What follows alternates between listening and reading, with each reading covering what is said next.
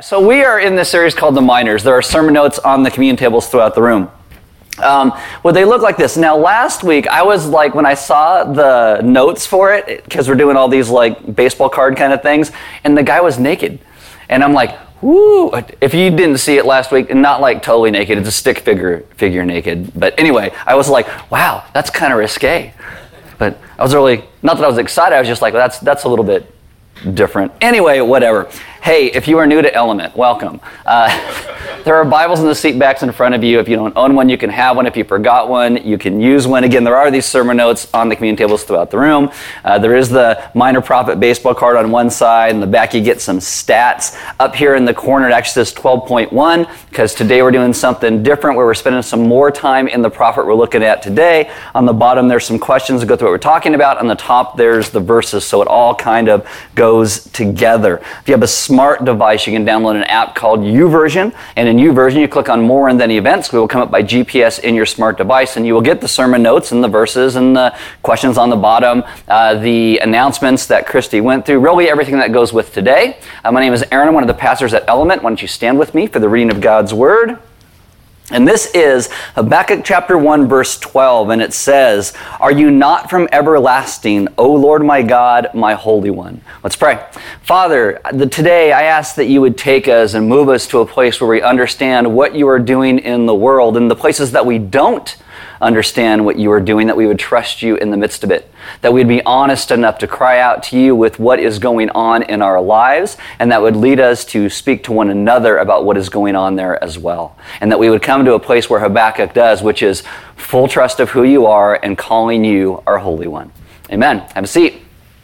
All right, so we are, as I said, doing this series through the course of the summer called The Minors. That's where all of our logos and everything like that. Today we are hitting the last minor prophet. He's a guy named Habakkuk. But if you've missed any of it, there are some really crazy stories throughout this. You get Hosea, which is where God tells him to go marry a prostitute. We did that one on Mother's Day. You're welcome. It was so great. If you missed it, listen to it. Amos is a farmer. God sends him to difficult situations. And we didn't really follow a linear line throughout those prophets. It was whoever was showing up speaking, picked their prophet and did that. So it didn't follow like a timeline history. So what I've done today, and we'll have over the next few weeks, is on all the communion tables, there's a timeline for you if you want to pick one of those up. And it will tell you when the prophet spoke, who the kings were at the time, and how it kind of went through. Now, it's written kind of small, so if you're older, you might need your readers to see it. But it's also in our YouVersion. We'll have a connection link to it in the bottom. If you're watching online, in the bottom of this, there'll be a link to that there, so you can look at that if you want to have an idea of where all the timeline was for all of those prophets. The last voice who speaks in the Old Testament is a guy named Malachi. We looked at him on July 4th, and today, I want to end with someone who kind of sits in the middle of all these people. It's a guy named Habakkuk. He's one of my favorite minor prophets. The words that he spoke have actually gone through all of church history, even through today. It kind of even sparks the ideas of the Reformation. And I think it relates to our modern lives and the way that he speaks and what he says, that we can trust God no matter what situation we find ourselves in. And the message this week and next week kind of go together. This is like my setup for where we're going next week, but really it's the ideas of why is God doing what he's doing in the world, and many times their answer is, we don't know. And even if God tells us why he's doing, we still don't get it or understand. So today, I'm going to spend a lot of time giving you a whole lot of history about where Habakkuk is when he shows up. Some of you love the history stuff and the story. You're like, woohoo, so glad I came. And some of you are like, why'd I get out of bed for this? I get it. But you're going to be okay. Now, Habakkuk is someone who is totally frank and honest with God and with us. And a lot of Old Testament prophets, you'll see as they walk through their books, you're going to see the nature of God and his character throughout it. Habakkuk is no different. It is that God deals with all of human history, not just individual moments, and he is weaving everything together to his ultimate purpose. Now, when you look at the Israelites, they have had thousands of years of history. They have been in slavery and conquered more than once. They've wandered through desert places on the way to their home more than once. They have perpetrated violence on others. Violence has been perpetrated on them more than once. But they have all these ideas of the promises and the culmination of what they're waiting for. And these promises essentially start with a guy named Abraham. And God shows up to Abraham when he's really old and says, you're going to have a son. And Abraham hasn't had a son yet. And he says, don't worry, you're going to have a son. And in God's mind, that son will lead to a son, to a son, to a son, to a son that ultimately leads to God's son, Jesus. And Abraham trusts God. He follows him where he calls him to go. Abraham will have a son named Isaac. Isaac will have two sons named Jacob and Esau. And the blessings and promises that God gave to Abraham, he gives to Isaac, and then he gives to Jacob. God chooses Jacob. He will eventually, through a lot of stuff, change Jacob's name to Israel. Israel will then have 12 sons. These 12 sons will eventually become the 12 tribes of Israel. But before all of that happens, there's a great famine in the land. And so what happens is Israel takes his whole family, his 12 sons and all their wives and all their kids, and they go down into Egypt, into a land called Goshen. They do that to survive because of that famine. Now, in that area, one of Israel's sons named Joseph was sold into slavery. He ends up rising to prominence, and that's how they get the land there, to be able to live in and to survive.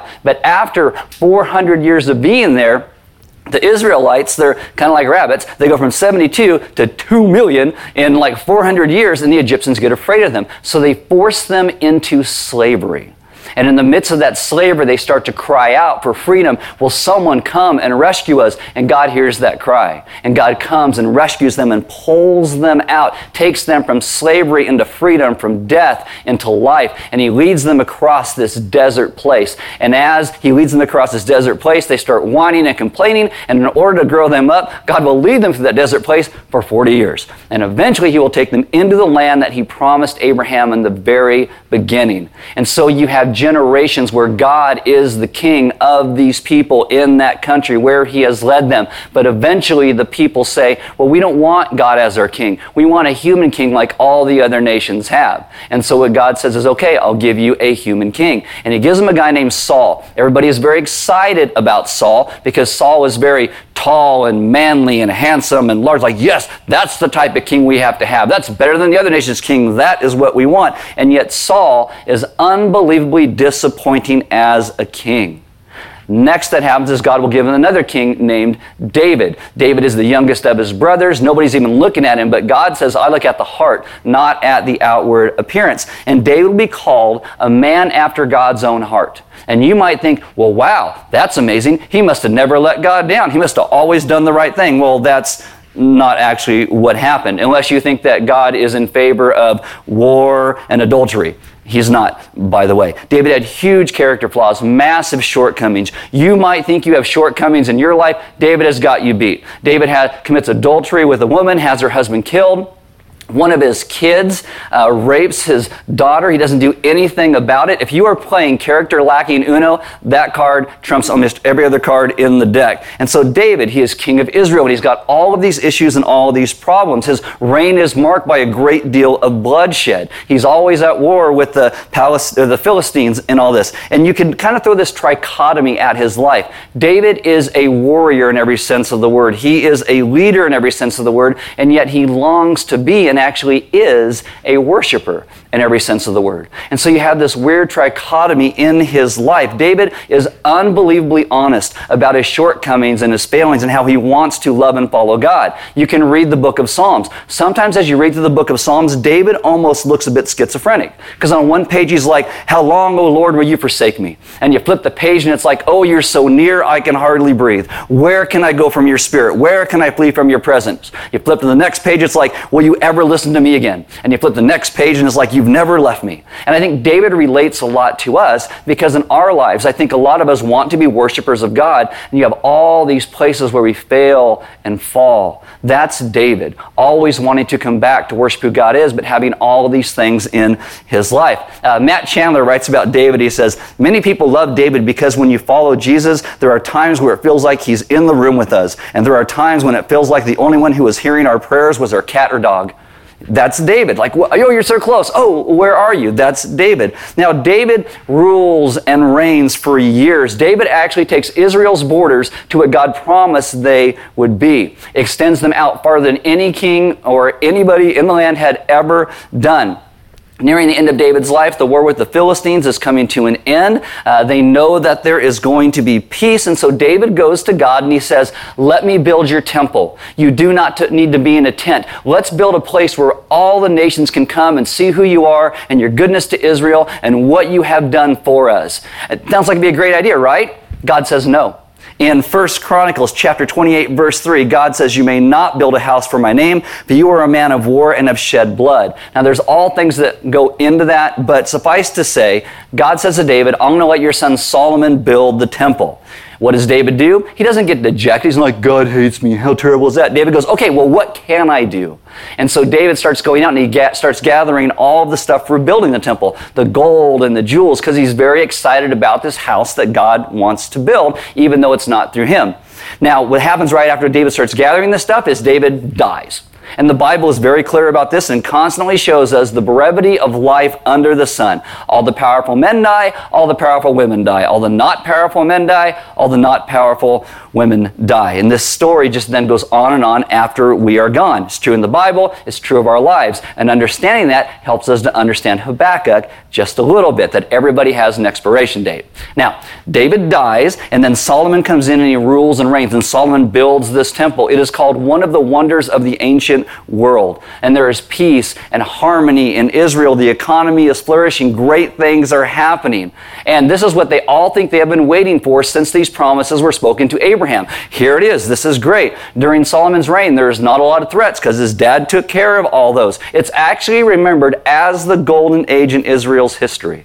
But if you look at Solomon's writing and some of the history of that time, you see these dark clouds on the horizon. Solomon had started to tax the northern tribes excessively in Israel to pay for all the things he was doing. In Solomon's own writings, we look at Ecclesiastes a couple years ago, and in that you see Solomon's leisure had led to a whole lot of problems. To the point where at the end of his life, Solomon is burnt out with all of his ease. And he says, who cares how much money you have? Who cares how much stuff you have? Who cares how many things you've built in your life? If your life doesn't serve God and your sons don't care about who he is, then everything was for nothing. I mean, that's kind of a paraphrase, but too much comfort leads to much complacency. I don't know if you've seen that in our own society.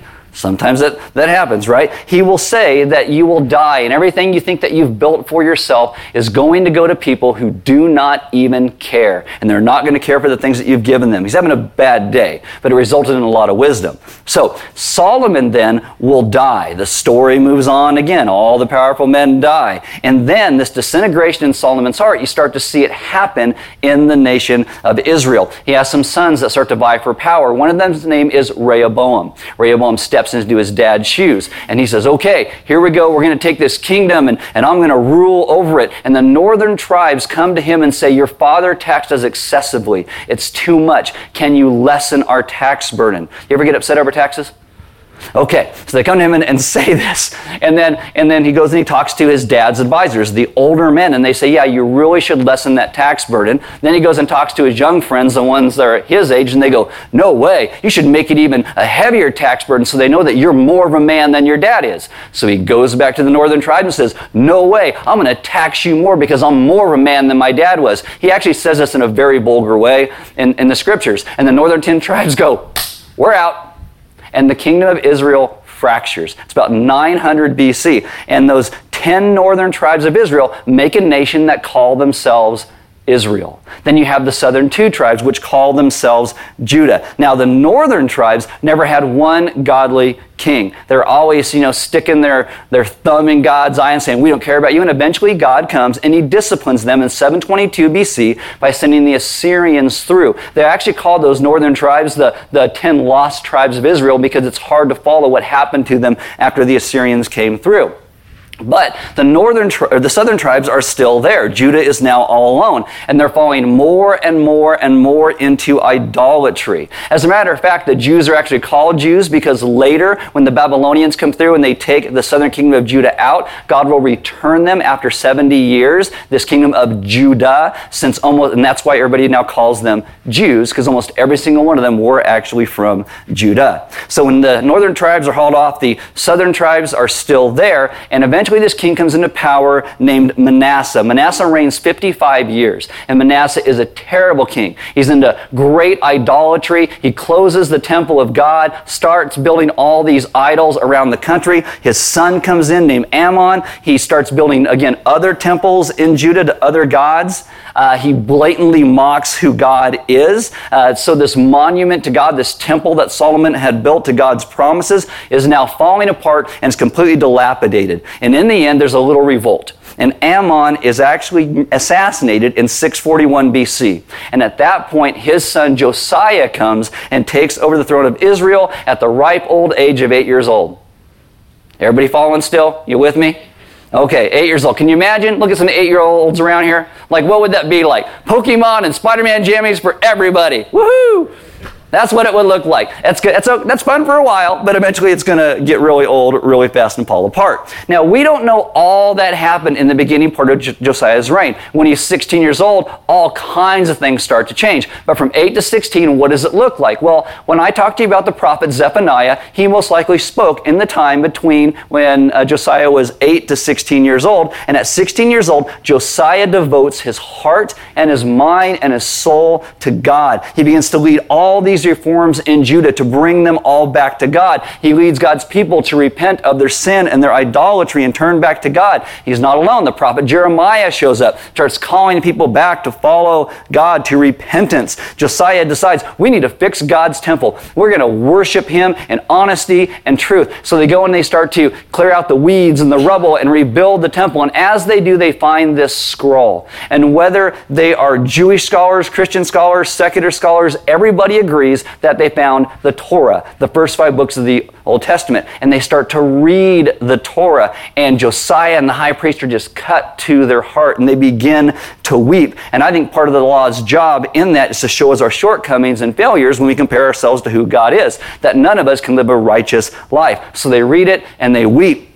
Then Josiah calls the entire nation together, and he says, we're going to read these words to you. And Josiah and the high priest read the words of the scroll to the people, and their hearts are just cut. And everybody's like, we need to follow the Lord. We are sorry. They start to repent. And there's this whole national movement of people returning to the Lord. Josiah calls a Passover meal, the remembrance of how God leads them out of Egypt, from death into life, from slavery to freedom. He starts bringing all these reforms that God is good. We have been slaves to ourselves. We need to follow Him. He calls them back to covenant relationship with God. There's a mass repentance in Judah that can only be described as an Old Testament revival, and it's essentially a miracle. It would literally be today the sectors of government and education and science and agriculture and every domain of our society saying, we have turned our backs on Jesus. We need to fall down in worship of Him. We are going to follow who He is in our lives. That'd be a miracle, right?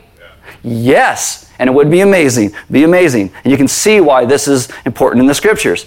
Now you're probably going, okay, where's Habakkuk? He's not here yet. We're almost there, okay? So just go with me a little bit longer. We're getting there. Now, there are 3 main powers in the world at the time that Josiah becomes king. And Judah is not one of those powers. I heard one person liken it to that Judah is like Delaware. Like no one's afraid of Delaware. There might be nice places in Delaware, but it's got like 250 people in it. On a good day, Element could take Delaware. So it's small, it's insignificant. But the 3 main powers at that time, here's a map. Yes, okay.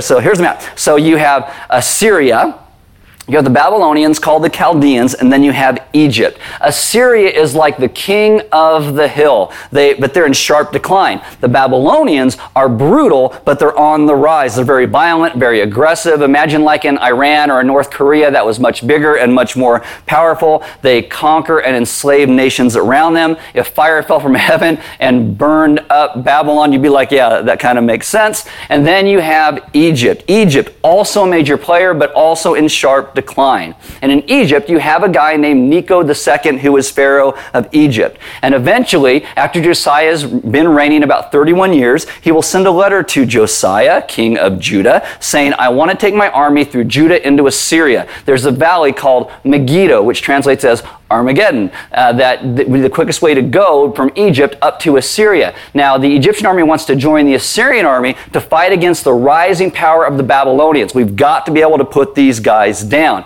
And so he says, I'm going to take my army through. What does Josiah say? No, you don't. You don't get to do that. And it's funny because Necho gets mad because he wasn't asking Delaware.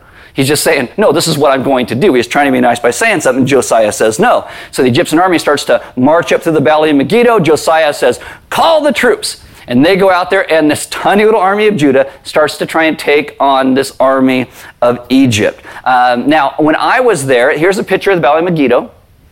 That's what it looks like. That's where they rode their troops. That's when I was there. It's really weird. We were there walking up, and all of a sudden there's a rainbow in the background. I'm like, oh, that's so funny.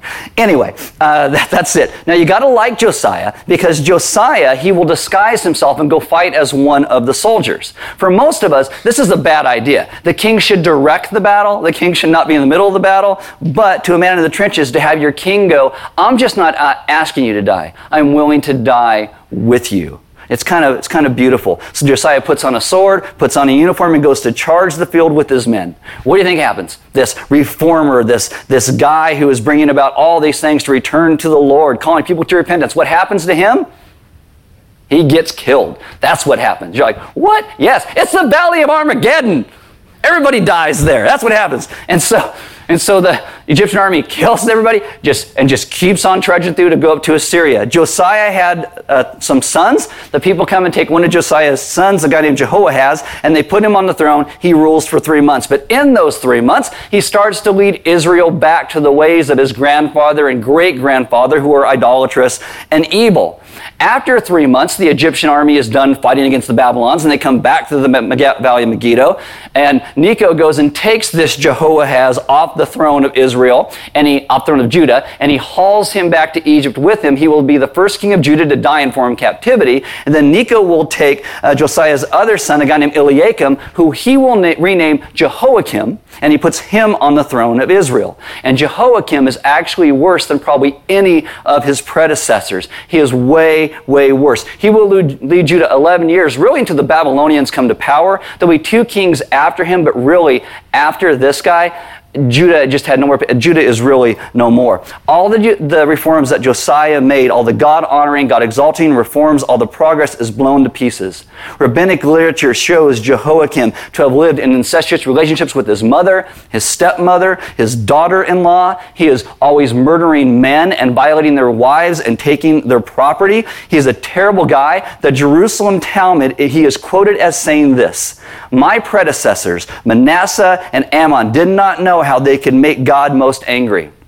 What did those guys do? They closed the temple. They built other temples to other gods. And then he says this: but I speak openly. All that God gives us is light, and this we no longer need. We no longer need this God in Israel. Enter Habakkuk. That's when he shows up. So you kind of got the feeling of what this is like just a little bit. Yay, great reforms. Well, what just happened? Our king died. Oh, and this guy is like doing all this horrible stuff. Habakkuk steps into the middle of this. Open your Bibles to Habakkuk chapter 1. It's page 508 if you have an Element Bible. Now, Habakkuk, we don't know really anything about him other than the words he wrote in this book. We don't know who his father is. We don't know what his occupation was before or after these words. But what we know is the time frame is Jehoiakim. So he's going to write a little complaint, and I'll briefly read this, and then we'll kind of walk through this. So Habakkuk 1:1, the oracle that Habakkuk the prophet saw. So he's talking about the things that he has seen around him. Habakkuk chapter 1, verse 2, O Lord, how long shall I cry for help, and you will not hear? Or cry to you violence, and you will not save? Why do you make me see iniquity? Why do you idly look at wrong? Destruction and violence are before me. Strife and contention arise. So the law is paralyzed, and justice never goes forth. For the wicked surround the righteous, so justice goes forth perverted. Now, those words sound a lot like the book of Psalms, where David's like, look at all these nations, look at what they're doing. Here, Habakkuk is saying, this is my own nation, this is my own country, these are my own people doing this. And if you could take yourself and put yourself in Habakkuk's shoes, what would you say? Well, you would say, God, have you seen my country? God, have you seen some of the things that are happening in the world around me? God, how can you let these things take place? Have you seen some of the laws that are being passed? Everything I learned from grammar in elementary school, I can no longer say anymore because they're throwing all the rules out the window. God, what do I do with any of this stuff? And Habakkuk goes even farther and says, even the people who claim your name God, even those people are doing all kinds of things that are anti to your name. God, why do you let Christians act this way? God, why do you let the nations act the way they do? Will you not do something about it? Why do you let people live this way? How can you sit idly by and let this happen? Does that sound like us today? We exactly sit in Habakkuk's shoes. And this is why the book is so important. Because we must be a people who see that all these things around us that are wrong, we can call it out and be honest about it, but we also have to call out the things within the church as well. Like, we cannot blindly accept someone or something simply because they throw a Christian label at something. I had somebody come to my house and do some work, and they had a Jesus fish on their business card, and all it meant was, I'm going to rip you off in Jesus' name. That's all it meant. And there are moments that we will go through our lives on the road to maturity, and especially Christian maturity, that we're going to hit spots where something happens to us, to someone we love, to the world around us, to the country we live in, to the world that we live in, that has us going, what in the world are you doing, God? And this happens in large things like earthquakes and tsunamis and hurricanes, and it happens in things like COVID, and maybe you're losing your job and school shootings. Non-Christians will even say, well, if there's some all-loving, all-powerful God, explain to me all these atrocities against mankind and all these things that happen in the world. I mean, you don't often hear them tell you the fact that the bloodiest movements in the last 1,000 years are done by people who don't believe in God, but it's still a question for people of faith. Why does God let these things happen? What is He doing? And we're going to deal with that in the course of Habakkuk. But it's been my experience that a great deal of people who are on the road to maturity, at some point we will all hit a moment or many moments where we don't understand what God is doing. And that's Habakkuk. That is Habakkuk. And what you'll see Habakkuk not do is try to change who God is. Today, a lot of people just try and change who God is. Oh, well, I guess that was God. No, God's got to be more like this. Today, there's this big movement called open theism or process theology, where people go, oh, well, God doesn't know what's really going to happen. They're trying to let God off the hook for certain things in the world. God never tries to let Himself off the hook. God's like, I am sovereign, I am powerful, I am doing something. You have to trust me in the midst of it. Habakkuk never tries to change who God is like we do. He doesn't play games, though. He doesn't hide his confusion. He is frustrated, and it starts with his complaint before God. And God is actually going to answer him, which you'll see next week, and it leaves him even more confused, which is kind of funny. But he brings his complaint to God. Habakkuk comes to God and says, are you going to do something about this? Do you not see how all these things are spiraling out of control? Do you see what people are saying about you? And before where I want to get to where I go today, again, I want you to understand, Habakkuk goes to God. He doesn't say, well, I don't believe because of all these things I don't understand. His faith in God, because he knows God is holy and God is good, that's what makes him question why. It drives him deeper into his relationship with God. It drives him to a place of prayer. And we must be a people who understand that at some point we'll come face to face with the fact, do we really believe what we say we believe about God in the middle of things we don't understand? That's where it's going to push us. The book of Habakkuk creates a series of problems that kind of result in this storm that in the end could, should, and would lead us to a place of maturity. Now, as I said before, I quoted Matt Chandler saying something. Matt Chandler actually talks about the book of Habakkuk, and he says three things I think that are really kind of interesting about where we must go in our honesty. First, he says, we will never grow intellectually or in our hearts if we refuse to be honest with God, because our worship will never be genuine if we are not honest about what's going on inside of us. When hard times hit, we have the opportunity to look into what we believe in the nature of God.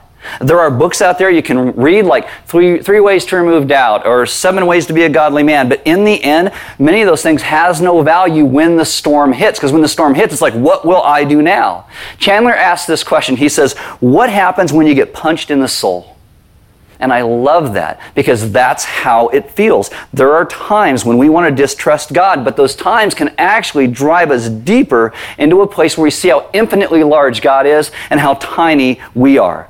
When we trust God in places of despair, there's a comfort that will actually begin to come in those moments. Do you know if you walk into older cathedrals, you walk in and they have these high arch ceilings and you feel so tiny in them. And some people are like, oh, they're so ostentatious. That was never the point. The point was that you would feel tiny because God is so big. You'd see how big He is compared to how small we are. You ever been somewhere and something happened that made you just go, wow, this is bigger than me? I was surfing one time and this swell comes up that ends up being a wave that's 3 times bigger than any wave I'd ever been on in my life, and it picks me up and I'm like, well, I'm going to die.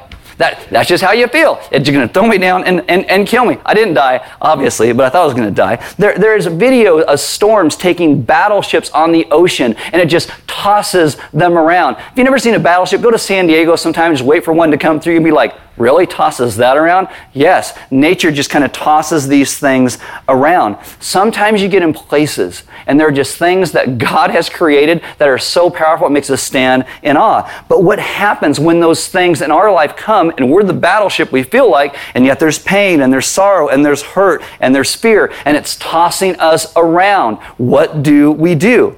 Well, if we begin to trust God in it, we'll eventually find that there is assurances, even in the midst of our questions, that we may not ever have answered. I think we run to God in our questions and our pain. We trust His nature. We trust His character because He is big. And when we do that, the situations not only become bearable, but can begin to have meaning. Secondly, if we don't trust God and be honest with Him, we're never going to be honest with other people.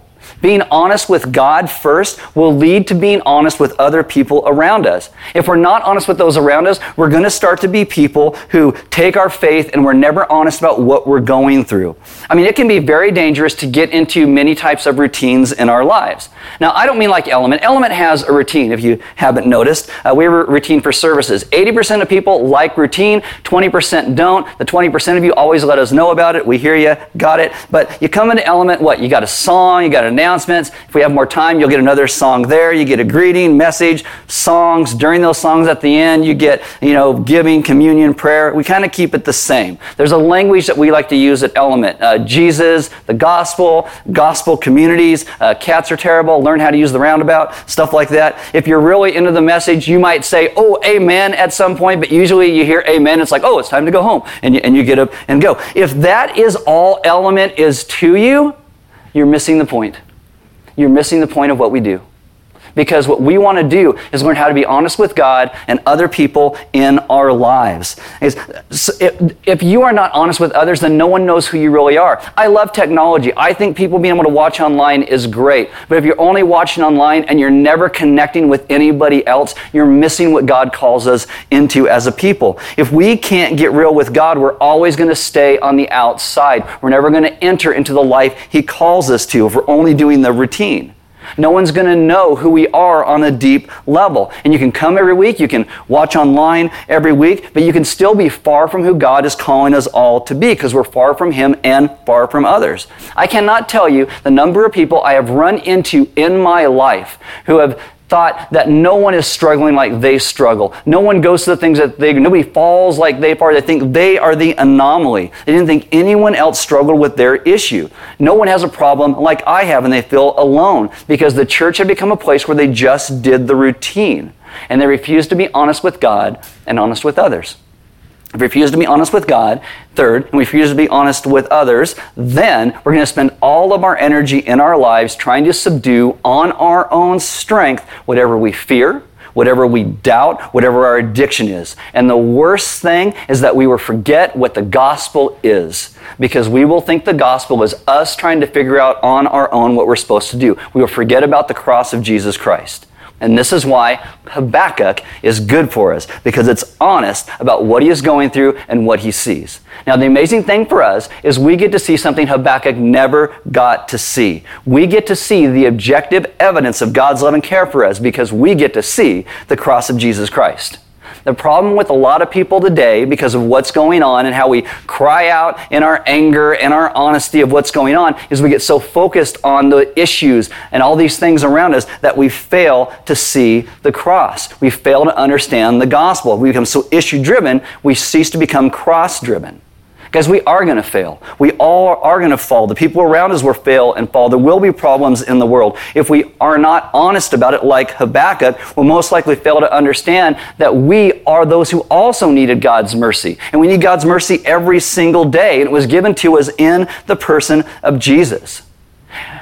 God's mercy wants to be extended to those around us as well. So many times we will take our eyes off of the objective evidence of God's love for the entire world, that while we were all at our worst, Jesus died for us. Romans 5:8, while we were still sinners, all of us, Christ died for us. How does tragedy in this world, the hypocrisy of those who claim to follow God, the hypocrisy of our government have any resolution? How does sin ever lose its power over our lives? It's not by us trying to walk through life and just put on our boots and strap them up and do it as best that we can. It happens by marveling at the gift and mercy of the grace of the cross of Jesus Christ. That's where it starts. That's what changes us. That's what makes sin lose its power. That's what makes fear lose its power. Look at all these things happening in my life. What do? We look to the gospel. We look to the cross. And when Jesus becomes more lovely and more attractive to us than our sin, then we're starting to get it. When he becomes more powerful and beautiful than our fears and than our doubts. In that moment, when we see the cross, we understand that whatever God has allowed to come into our lives isn't necessarily punitive. It's meant to be restorative. It's meant to bring us back to himself. Habakkuk brings shock, brings like, what in the world are you doing? But that shock will even trust God in the midst of that shock, as we should. Okay, we must be honest with God. We must be honest with one another. And through this book, we get to be a people who understand God's grace even better because of the things that he will do throughout it. Because we need to see today the rescue we've received in Jesus. He is the answer that our entire world needs. And that is hopefully where I'll take you in the book of Habakkuk. I think we need to understand that our hope and our salvation is not in political rulers. For Israel, it's not in David or Saul or Solomon or Rehoboam or Josiah. All these people were people, and they died, and history kept going on after them. Whatever is going on today in the world we get so freaked out about, not that it shouldn't be important to us in many ways, but we must first be a people who come back and understand that God is sovereign and God is good, and we will trust him in the midst of it, whatever takes place. That we will be those who walk with him, whatever the hard place is in our life or in our world, we're going to trust him in the midst of it because he is good. And we know that he is good. And he will use all of these things to bring us to himself. And so that's kind of where I'm going to pray for you in that today, where we're going. But I'll ask the band to come up. And as they do, I'm going to invite you guys to communion, because communion is a place where we remember what Christ did for us, the objective evidence that God is there, that he cares for us, and that the sin in our life is a much greater deal than whatever else is going on around us, because God wants to bring us to himself in relationship. And so this is why, and you come and you break the cracker like Christ's body was broken for us. And you drink the grape juice or dip it in the grape juice. And it's a reminder of his blood that was shed, because God brings us back to himself because what he himself has done for us. The objective evidence that God loves us is seen in the mercy and the grace of the gospel, that Jesus came to rescue and bring us to himself. And not that the other things in our world are not important, they are. But this is where our eyes must be first. We must be cross-driven, gospel-driven, before we're driven by anything else, or all those other things are going to overtake us. We must be those who are honest with God and honest with others about where we are and what we're going through. And if you need prayer today, talk to Christy at the Welcome Center. We'll connect you with somebody to pray with you today. Because I know there are a lot of places in our lives and the things that we see that we get so caught up in, where we have fear, where we feel like we've been attacked, where we feel like things are happening to us, or we've done something to somebody else and we don't know what to do with that. We bring it to the foot of the cross, and we trust the grace of Jesus to be the one that oversees all of it. We lay all of our lives in his more than capable hands. At Element, every week we give. That's why there's offering boxes next to the doors. We do not pass the plate. It's always a response to what God is doing in our lives. And so we respond in ways that worship him like that. Take the couple questions on those little sermon notes and ask those to one another today, this week. Kind of walk through those questions with one another. Where are the places maybe where you get most angry at the things in the world around us? What tends to make your eyes leave the gospel and focus on something else? And then maybe how could focusing on the gospel first lead you to a better place to step into these things that you're frustrated with and about? And in the end, when things don't work out the way that I want, you want, we want, do we still trust God in the midst of it? What do we really believe about who he is? And will we be a people who, though cry out in our honesty and our confusion and not understanding, still trust that God will bring something beautiful in the end, whether we see it in our lifetime or not? Because for Habakkuk, he didn't see it in his lifetime. It was a century later before anything really happened that began to turn this thing around. But he still cries out, and he still trusts God, and he calls God his Holy One, as we must as well. Whatever happens, God is good, and God is sovereign. Though we don't see what he's doing, God knows what he's doing, so we trust him. Let's be a people who trust him. Let's pray. Father, this morning I ask that you would take us and move us to be a people who truly do trust you, but also do not have fear of crying out to you in the places where we struggle or we don't understand. God, it seems like the majority of the book of Psalms is David just complaining about the nations around him. And many times he wasn't even looking at his own nation or the things that he was bringing about. And so I ask that you teach us to be honest enough, though we look around the world, we also look in our own lives and our own families and see the places where we have also been running from you and living our lives in the opposite direction of what you're calling us to. And in the end, I ask that you would teach us to see the gospel, the cross, what you have done to bring us to yourself as more life-giving than anything else. And that we would be a cross, gospel-driven people before anything else. And that we would trust you in the midst of whatever we go through, because you are good and you are holy and you have called us to yourself. Teach us to live as your people, trusting you. We ask this in your Son's good name. Amen.